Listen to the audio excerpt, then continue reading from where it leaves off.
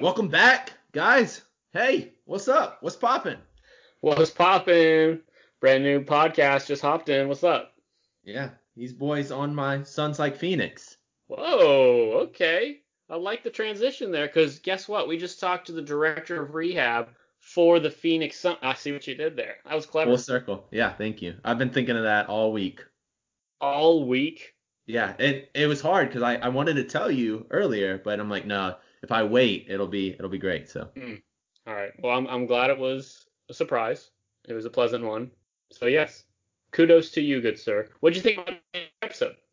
oh, it was great. I mean, I had such a great time talking to Adam. I learned a lot on the medical side. It's cool hearing the PT side of basketball. Absolutely. And I think one of the most important things that he talked about was the education of both the players on how they can better themselves on and off the court, as well as he wants to kind of shift gears and educate the clinicians as well, which is a very important thing that a lot of people overlook sometimes. Yeah, that is very important, and I'm with him. I think it needs to be done more. Another cool thing he talked about is he got to go to the bubble, so he provided he talked about what it was like at summer camp NBA bubble 2020. Yeah, undefeated in spike ball. That's true, and I don't in I real don't know if he ball actually said that. And in not in basketball though. in the Yikes. bubble. In the bubble. That's That's right. what They I went meant. That's undefeated. what I meant. Oh, that's right. Okay, I got you. I got you. Yeah, Anyway, he also had pretty good comments on the concept of prehab and injury prevention. What do you think about that? yeah, that was cool. It was a kind of like his soapbox. He was felt very important about that, and a lot of people have different perspectives on it. They lean more towards the prehab, but he is kind of against it in a way, and he provides a very interesting perspective that I am very much a fan of now. Yep, definitely a soapbox. Definitely some great ideas behind that, or on top of that soapbox, rather. But you'll have to listen to the episode to hear all of his points. And Yeah, without everyone's got a further, soapbox, and that was his. that was his. We have mine. You have yours. We have ours. That's it. All three of That's us. right. All three of us. And without further ado, good sir, would you mind playing that saxophone? Indubitably.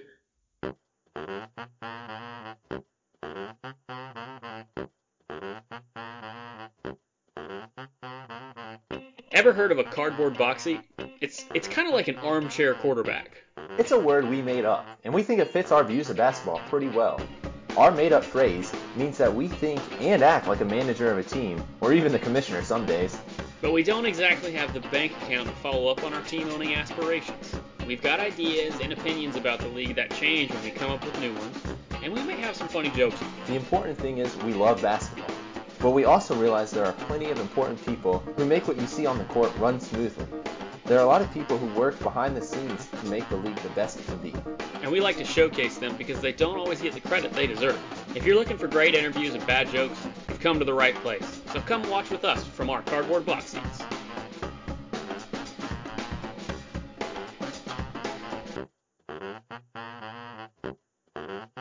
All right, guys, welcome back to another episode of Cardboard Box Seats. Nick's here.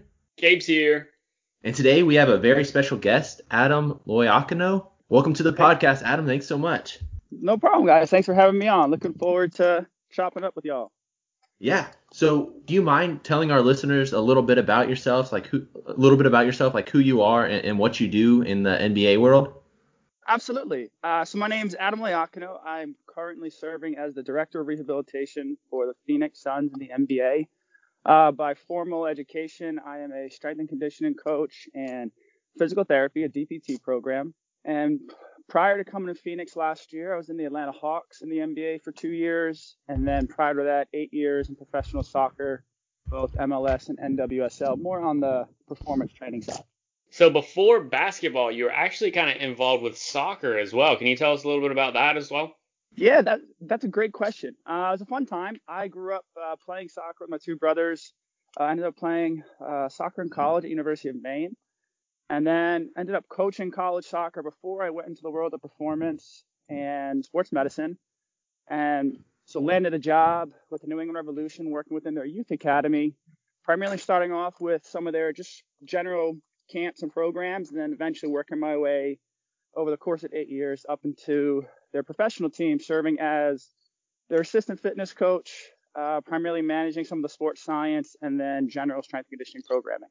So while rehab is kind of similar across all fields, there is a drastic switch between soccer and with basketball. Could you tell us what made you decide to switch over from soccer to basketball, and how hard or how difficult was that transition? I don't think there was something that made me switch. It was more of an opportunity I had to pursue a job as a performance therapist in the NBA. You know, I had a friend that had reached out and mentioned he had an open position with the Hawks. And that's kind of how it started. There was never an interest to make the switch, or was I actively pursuing? I was actually at the moment was looking to transition out of sport into general orthopedic because I was getting a bit tired of sacrificing my personal life that comes with working in professional sports. But the opportunity came when I wasn't looking for it, and I was young at the time, so I figured why not take the chance and just stay in sports for a little bit longer. And here I am, 11 years all in and still working sports. So growing up, were you more of a basketball fan or more of a soccer fan? Oh man, my jump shot's horrible still to this day.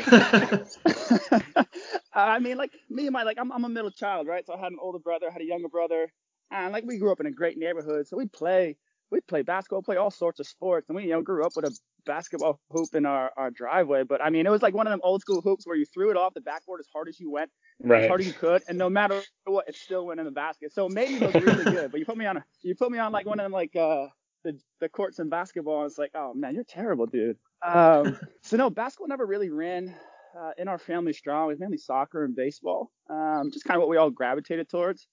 And so, yeah, the interest working in the NBA was something that just came out of an opportunity.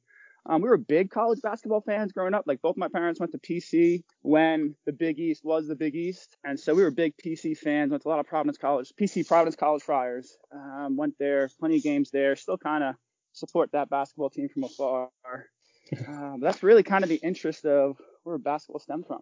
What kind of led to you jumping over to the NBA then? You said there was a good opportunity. What was that? Right. So I was working. So while I was working professional soccer, I also made a decision once I realized I didn't want to be a soccer coach. I want to be more on the performance side, like helping the players, not coaching. That's when I decided to go back to PT school. And so while I was working for the soccer team is New England Revolution out of MLS. They played out of Foxborough Stadium, same stadium as the Pats. And so while I was working there, I decided to go back to PT school. So right when I finished PT school, it's kind of at this crossroads of, do I keep pursuing opportunities with the soccer team, even though resources were limited and I was just looking for something different? Or do I go pursue like a true PT role, which led me to taking an outpatient job all the way over in Seattle, but then through my network and people I knew, an opportunity came up to work as a PT in the NBA. So I thought, well, it's a job to work as a PT. That's what I went to school for. So let me explore that option. And one thing led to another, and decided to leave the job in Seattle. Didn't move there. Lost a month's rent because I was at the place out there. But ended up, diverting my route from Seattle to Atlanta. It was funny. Like I had a big going away party with all my people back home in Rhode Island. Like, going to Seattle. A week later, I tell them, yeah, I'm kind of going to Atlanta. So it was like bittersweet, right? Kept me on the East Coast. That was just like irony, and it was kind of funny. So you got the job in Atlanta, and were you also the director of rehab there as well, or did you kind of work your way up as like a team PT, or how did that work? No, I served as a team, like a staff PT. There was people above me, serving as director of rehab, serving as medical director. So I was another PT on staff. The staff was made up of 2 PTs, 2 ATs, 2 S&Cs/sports science. It's a group of 6 of us there in Atlanta. Did you by chance know Dr. Ken Mautner? Yeah, Dr. Mautner, absolutely. He was our team doc. Awesome. Yeah, we had him on the podcast right when this whole coronavirus thing took over, and we was getting his opinion on all that stuff. He had some fun stories. Right on. Yeah, I'm sure Ken's got some good stories. So then from Atlanta, the door opened to Phoenix, also as a team PT, or did you kind of just hop right into that director of rehab? Right. So I took the job in Phoenix from Atlanta being a performance therapist to Phoenix now being the director of rehab. So it was a step up. It was part of it's a management role here too. Part of my role, it's kind of like a twofold role from a bigger picture management role. I'm responsible for coordinating and managing the rehabilitation and return to sport process for our athletes, while also being currently now the only PT we have on staff. We did have two, but one of them left for another opportunity. So also being in the trenches, doing the treatment, doing the rehab as well. So it's a dual purpose role from a management and also a practitioner level. Okay, very cool. If you keep that position open, I know a PT who graduates in a year and a half. I'm just saying. The number of times I've heard that over the last 10 months is like, oh man. I got to help my guy out. Absolutely. Hey, anytime we interview someone, doesn't even matter if they're a sideline reporter. It's like, hey, you need a PT? I know someone who's about to graduate. Hey man, Appreciate you gotta put those plugs in, man. There was one time like I was on a podcast and I was in between jobs and I was like, hey man, I'm a free agent by the way. So anyone listening and looking for a PT S&C, like give me a holler. Like there you go. Gotta get it while the get's good. There you Yeah. go. So what does a day in the life of the director of rehab look like? Let's go pre-COVID because that's probably the most relatable. Yeah. So pre-COVID, things about professional sports is when you're in season, days of the week don't matter. And that couldn't be more true in the NBA because the amount of games we play. Like in comparison to other sports such as soccer or NFL, right? You play one game a week, maybe 2 games a week, depending on the schedule. But most of the time, it's one game a week. You kind of know what your Saturday is going to look like, your match day. Then you know, like the day after the game, 2 days after the game. It's kind of pretty consistent. The problem in basketball is there is no consistent schedule, right? So the best way to describe the lifestyle is it's consistently inconsistent. So what that outlook of knowing that there's really only 3 types of days. You have a practice day, you have a game day, and then you have what you could kind of blend into two is like a travel day and off day. So if you were to take a practice day, for example, we typically have practice, let's say at 12 o'clock.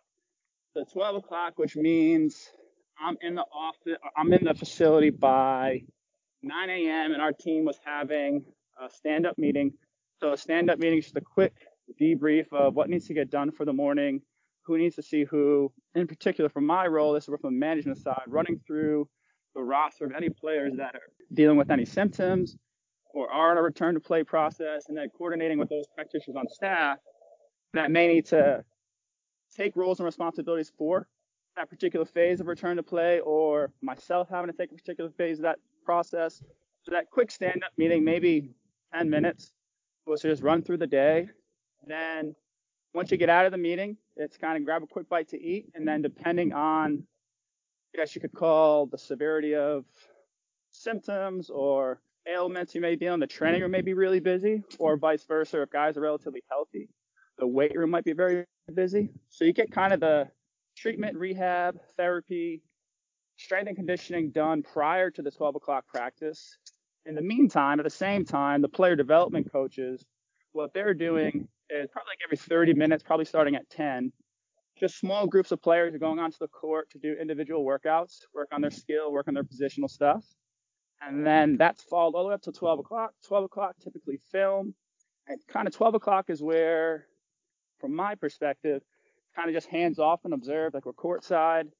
The culture in basketball is, the medical performance staff, we tend to be glorified floor sweepers. You'll see all of us with a towel on our shoulder, wiping up sweat off the floor if guys fall down, providing water for guys, or just any kind of things that go on during practice that coaches need an extra hand. Like, I'm a prolific rebounder, but don't ask me to shoot the ball, but I'll get you a rebound. So those are kind of the things like the medical performance staff in practice that we're doing, right? We're kind of hands off, just helping the coaches or players with anything they need help with, passing balls, rebounding, grabbing water, wiping sweat. Then post practice, so let's just say it was a 2-hour practice. 2-hour practice brings you to 2 o'clock. You get guys that, majority of the guys take off at that point. Once kind of team practice is done, it's kind of hard to keep guys around. They're ready to get out of there. So that's why we try to get most of our stuff done before. I have a few guys that do some recovery stuff afterwards. Let's just say that takes you to, on a long day, 3:30. You finish up some paperwork, do your notes, and maybe you're out of there by 4. Other days, you may have nothing after practice, and you're out of there when the players are out of there. It's kind of, there's no set time. It's just kind of whenever the job's done, the job's done. So I'd say that's probably the best picture of what a day looks like for like a work side. When it comes to games and travel days, those are kind of all over the place. I mean, games are pretty consistent in the sense of you have your game time and players have their pregame shooting time, which doesn't ever change. It's 60 on the clock, 70 on the clock, whatever it may be. And then just before that, it's usually 15 minutes, 30 minutes. They have their routine prior to going on the court where they might get on the treatment table, get some therapy. They might get in get in the weight room and work with strength and conditioning coaches. So that's kind of their pregame routine. And then like I said, travel days are all over the place just because it's travel. Speaking of travel, do you get to travel with the team? Correct. In my role, yes. In my role, I will travel with the team every game, unless the one-off cases where we may have a few guys that need rehab, and it's only a single game road trip or 2-game road trip, and we might make the decision to keep players back because resources on the road aren't as accessible as resources when you're at home. So those are few and far between, because rarely do you have multiple people that aren't able to travel due to injury. So I'd say 95% of the time I'm on the road with the team, and then maybe there's like I said, 1 or 2 offs where I'm not. The next question, someone from work, my work, one of the PTs there actually asked this. So like with traveling across like state lines and stuff, how does that vary with different laws that like PT laws? Like you might not be able to do certain manipulations in one state, or might not be able to dry needle in another state. How does that work? Yeah, so we abide by whatever state we go into, just play it safe. I know there's a few legislations out there that are in motion to offset that, but based on where we go and what we do, we abide by the state practice laws. Okay. So then you said that one explanation was your day in the life of the rehab director or director of rehab before COVID. What does it look like now, kind of once the league shut down? How'd you check in on your players and see if they were doing the exercises they need to be doing, or making sure they weren't getting hurt while doing quarantine stuff? Yeah, it's a great question. I think, looking back, I think we did a pretty good job. I think everyone just kind of figured it out in the moment. We were fortunate where we didn't have any acute injuries at the time. We had a few guys that were on the tail end of some rehab and return to play. So it really was more just an exercise program. And fortunate enough, the players, had access to what they needed. So that made it easier for us too. A few guys, we had to provide equipment to help get them what they need to get done. But it was really kind of like the rest of the world. You have video, phone calls, text, pictures. If there was a difficulty with explanation or understanding the activities, we would, meet up, but keep our distances, social distancing, good 6 to probably 12 feet at a time, just observing from afar and coaching the movement that we needed to run through. That's kind of how it was during the initial COVID. And then, pre-bubble, Phoenix Suns didn't go to the NBA bubble. So pre-bubble, it really was very strict procedures provided by the league, where, if you were following a lot of the tweets that Woj was just putting out, he was pretty much just putting out every memo we got. So it really was like very, very limited from a medical perspective. It really was just geared around getting the guys on the court and just getting them moving. So it's really been hands off during the pre-bubble. Again, because we're relatively healthy, no one really needed absolute therapy or manual work. It was more just managing with movement and managing with load. And so then once we got into the bubble, it's kind of just, things were back to kind of a regular road trip. And then post-bubble, we don't really know what this looks like right now because we don't have a definitive date of when we're going to start up again. So This is our traditional off-season, as you say right now, which means the way we have it structured within our organization is certain days of the week we're on and certain the weeks of the month we're off. And that's kind of how we structure to give the guys some freedom of, some time away and some off season, but also getting the work in and developing as well. So you did travel with the team to the bubble, correct? Correct. What was that whole experience like? Because we've heard like some crazy stories coming out of there. We've seen the videos that like obviously House of Highlights and Bleacher Report. I mean, the first one that comes to my mind is when the Dallas Mavericks got there and they're like having their own DJ set on their own balconies overlooking the lake. And it's like, what the heck is going on? Was it a party off the court? Like, what's going on? So I can only speak for where our team was located. So the way the league has structured it, you rank the teams 1 to 22, and your first eight are at one hotel, your second 8 are at your next hotel, and the remaining 6 are at another hotel. And that was just how it was structured. So our hotel, so actually called a hotel, our resort was at the edge of Epcot, but we were kind of just blocked in, right? So the way the bubble's structured, they had a very strict campus, right? You had clearly marked boundaries, which you couldn't cross. If you crossed, you had to quarantine into your room for 10 to 14 days. So relative to our experience inside the bubble, like the 2 words that come to my mind, it was an adventure and an experiment at the same time, right? Like the first the first 7 to 10 days, like the NBA did an incredible job preparing for it, organizing as much as they could. The Disney staff was incredible, as you can imagine. They're experts on hospitality, so they were phenomenal. But with any new thing, there's going to be some road bumps. And so the first 7 to 10 days, everyone's just trying to figure it out, like fill in the gaps that no one's thought of, or just trying to structure based on your team's identity. But once we got in a groove, man, everyone I can say on our side, it was nothing but positivity, because from the first time, players didn't have 101 distractions. There really was only a few things they could do, which really revolved eating in the meal room, hanging out inside the resort, playing video games in their room, and then going to hoop when it was time to hoop. I mean, we had very strict timelines of when we could use facilities. You couldn't be in there early, you couldn't be in there late.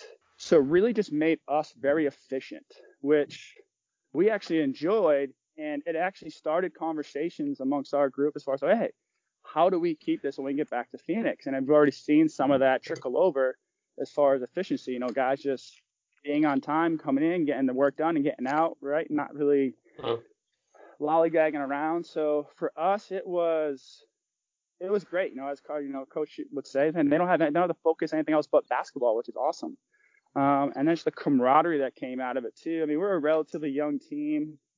With the exception of 1 or 2 players, really don't have any superstar names. So the guys could just hang out and be a team. It was really cool to see, be a part of. You see them playing spike ball, hanging out by the pool, just chopping them up over dinner. It was just really cool to be a part of, to see the team come together, which, not saying they weren't together before, but just the environment and what society created around the NBA prior to the bubble, it really was this superstar celebrity status. And when you get in the bubble, that kind of was removed, which is nice to see and be a part of.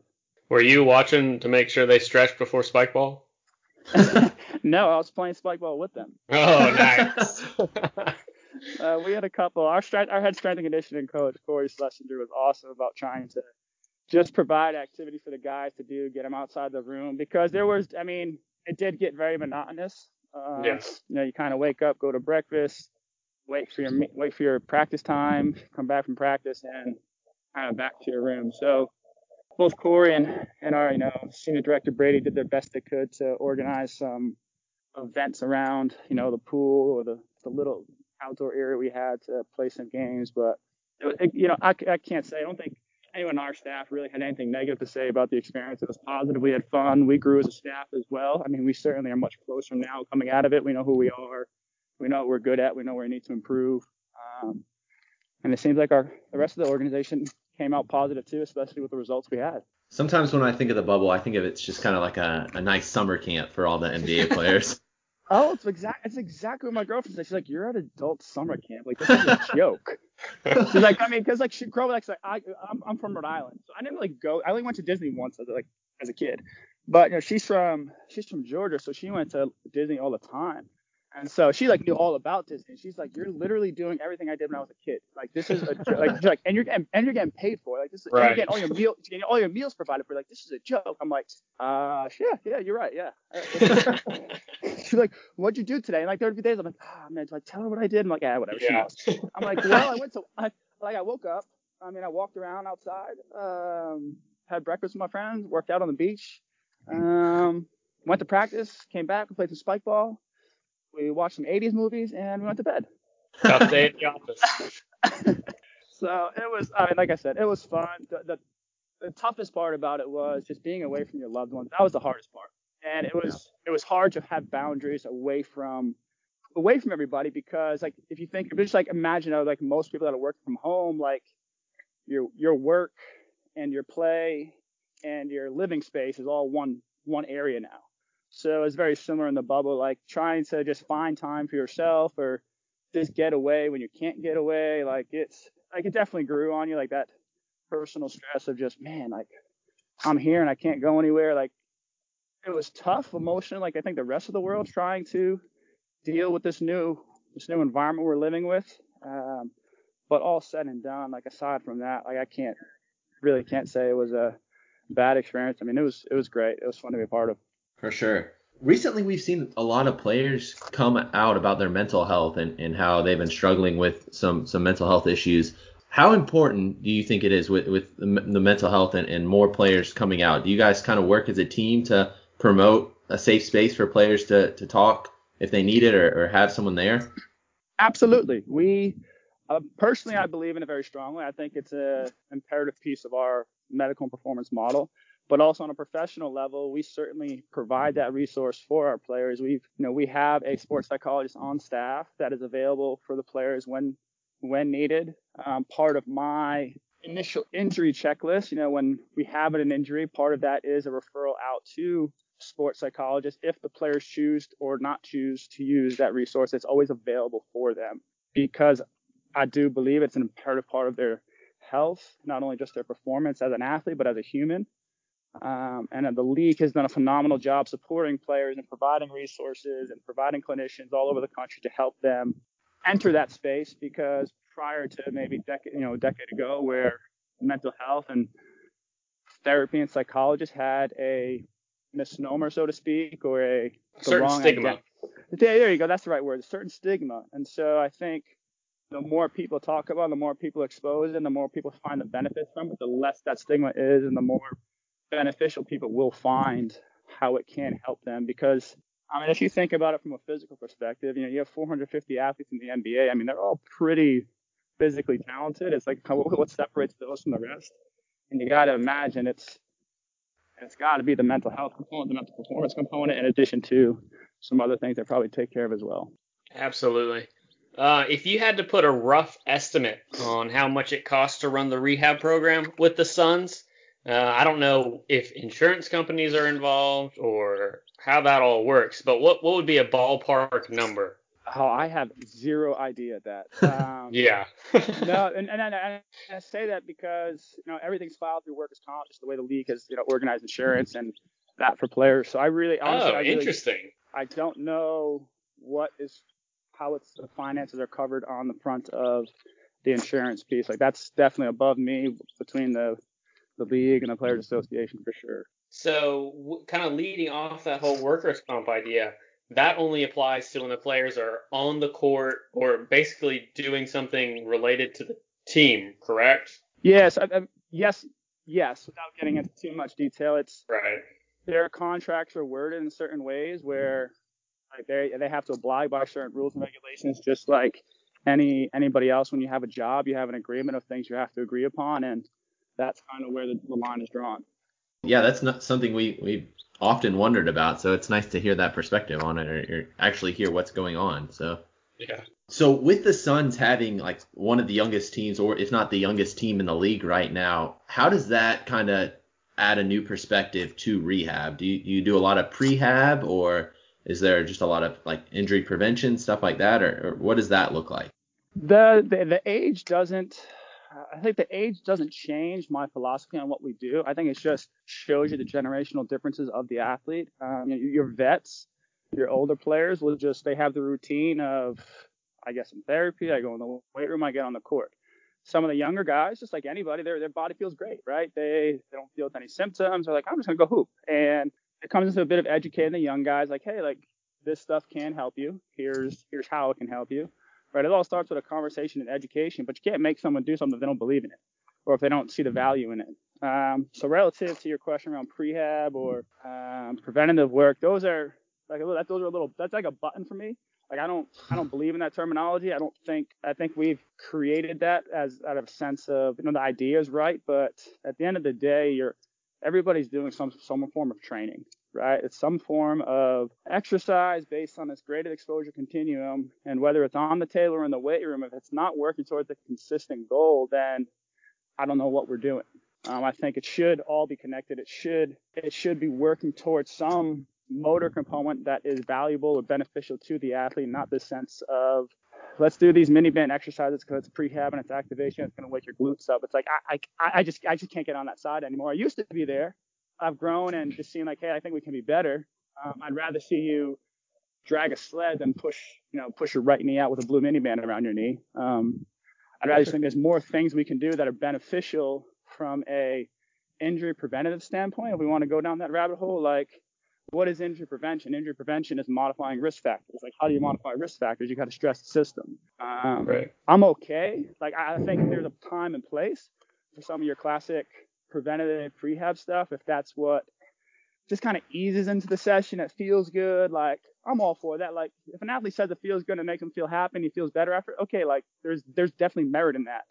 But if I'm going to pick and choose an activity based on what I know they have to do on the court, I tend to lean more towards performance training principles because that's also where my background is as well. So kind of branching off that young player's perspective, I'm sure they're doing everything they can to get an edge up on some of these older players or the vets as you describe them. Is there a way that you monitor what they're doing on and off the court to kind of track their performance? We're limited on that. Like it's hard to answer that question because of CBA. Right.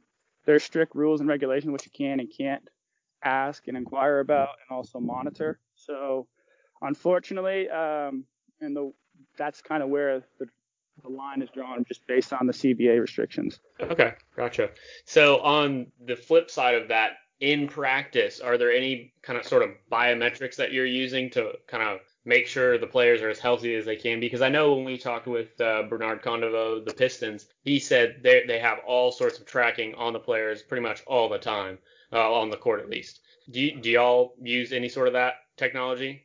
We use some, yes. We don't use a lot. We use some. So the prior years that I've been in the league, a company called Connexon has been a prominent figure for monitoring athletes that are playing indoors, and it's an accelerometer you attach to the hip, probably the size of half an index card, and that measures mechanical output based on, I believe it's an accelerometer and gyroscope. Because you're indoors, there's no GPS tracking, so you kind of lose some of that like you have from outdoor GPS systems. So Connexon's one that we use. We've also regressed to something even more simple, just being time on feet. Something our sports science staff has valued, just overall time on feet, including what they do in the weight room and on the court and plus vitamin. That's been a useful, simple tool. But again, because of rules and regulations from the league and CBA, in game and in practice monitoring are limited. That makes sense. We totally get that. So with the medical world kind of constantly evolving, how do you make sure you and your team stay up to date so that the players are getting the best possible care? Man, that is a fantastic question and something that we are aware of and struggle with at times, depending on the time of year. But what we do, part of what we believe in and part of what our GM believes in is growing and being better. So we do set aside resources for continuing education courses, for books, for seminars, for whatever it may be based on what the practitioner style is, how they want to learn, what it may be. Before COVID hit, we had this lineup of practitioners and lecturers that were going to come in-house and educate us. But unfortunately, we were unable to do that, and we resorted to what the rest of the world did in this online platform. So the way we stay up to date is you kind of got to get it in when you can get it in as far as time of year. But I know a lot of us on staff like to read. You'll see a lot of us with textbooks on planes, on buses, educating from that side. I would say that's probably what comes to mind when I think about growing and getting better, is trying to bring people to us, because that's often the easier thing for us based on our schedule. And then also pursuing any personal endeavors that any of us wish to do because we have the resources set aside to allow for that, so we can continue to grow. Gotcha. Are there any current research topics that you're involved in? Like research projects, or just things I'm reading around? We'll go with both. Okay. Currently, no research as of right now that we're doing. Okay. Hopeful in the next 12 months. We have some technology that's possibly developing in-house that could lead to some interesting stuff down the road. But as far as any specific research projects, no, nothing jumps out at me comes to mind right now.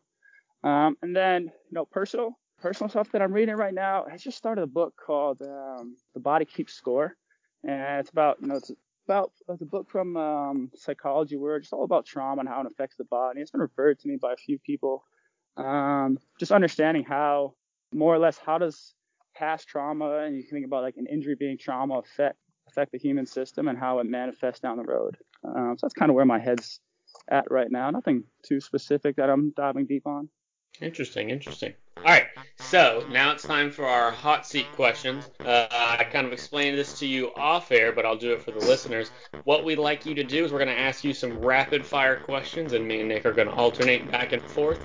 And what we'd like you to do is to answer the questions as honestly and quote unquote with your gut. So you can say you can say but we want to hear the answer. All right, so number one, where do you think the Suns will finish up next season? Talking about position. In the playoffs? In the playoffs. How far do you think they're going to go? Second round. Second round. You heard it here first, folks. All right.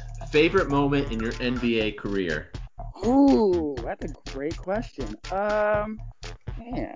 Oh, going back to the Garden, in TD Garden for the first time and being on the floor and not being in the nosebleeds. So what's been the favorite moment of your career overall? And basketball or soccer? Your entire career. Soccer, basketball, anything. Oh, it's hard to beat the bubble, man. That was a crazy experience. I just think the uniqueness of the bubble was unreal. And also the excitement of getting to an MLS Cup final. That was cool to be a part of too. What has been your favorite city to visit and why? Oh, like in the NBA, or are we talking in the world? Let's say NBA. Favorite city to visit? I mean, I love Atlanta. I got some roots in Atlanta. All right, let's go new city that doesn't have family connected to it. Man, I love LA. I love being by the beach. Where do you see yourself in 5 to 10 years? Oh, man, I hope here in Phoenix. All right. Okay. I like it. What is the worst injury you have seen a player recover from? Oh, recover from. I worked with a guy that had fractured his tibia and fibula straight across. I caught him at the tail end of it, but seeing him recover and then seeing him playing in the bubble, it was nice to just see him get back from that. If there was one thing that you could implement across the league from a medical perspective, what would you do? Educate practitioners on sport coaching.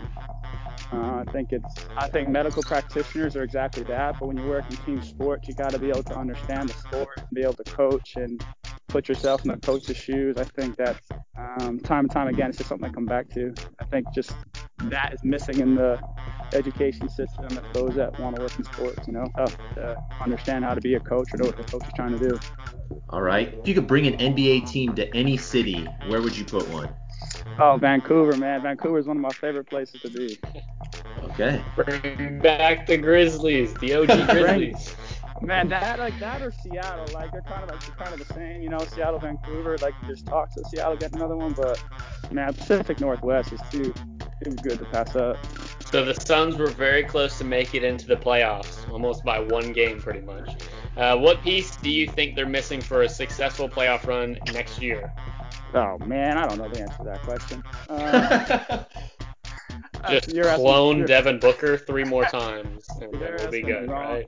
You're asking the wrong guy, man. I honestly, that's out of my wheelhouse. I try to stay.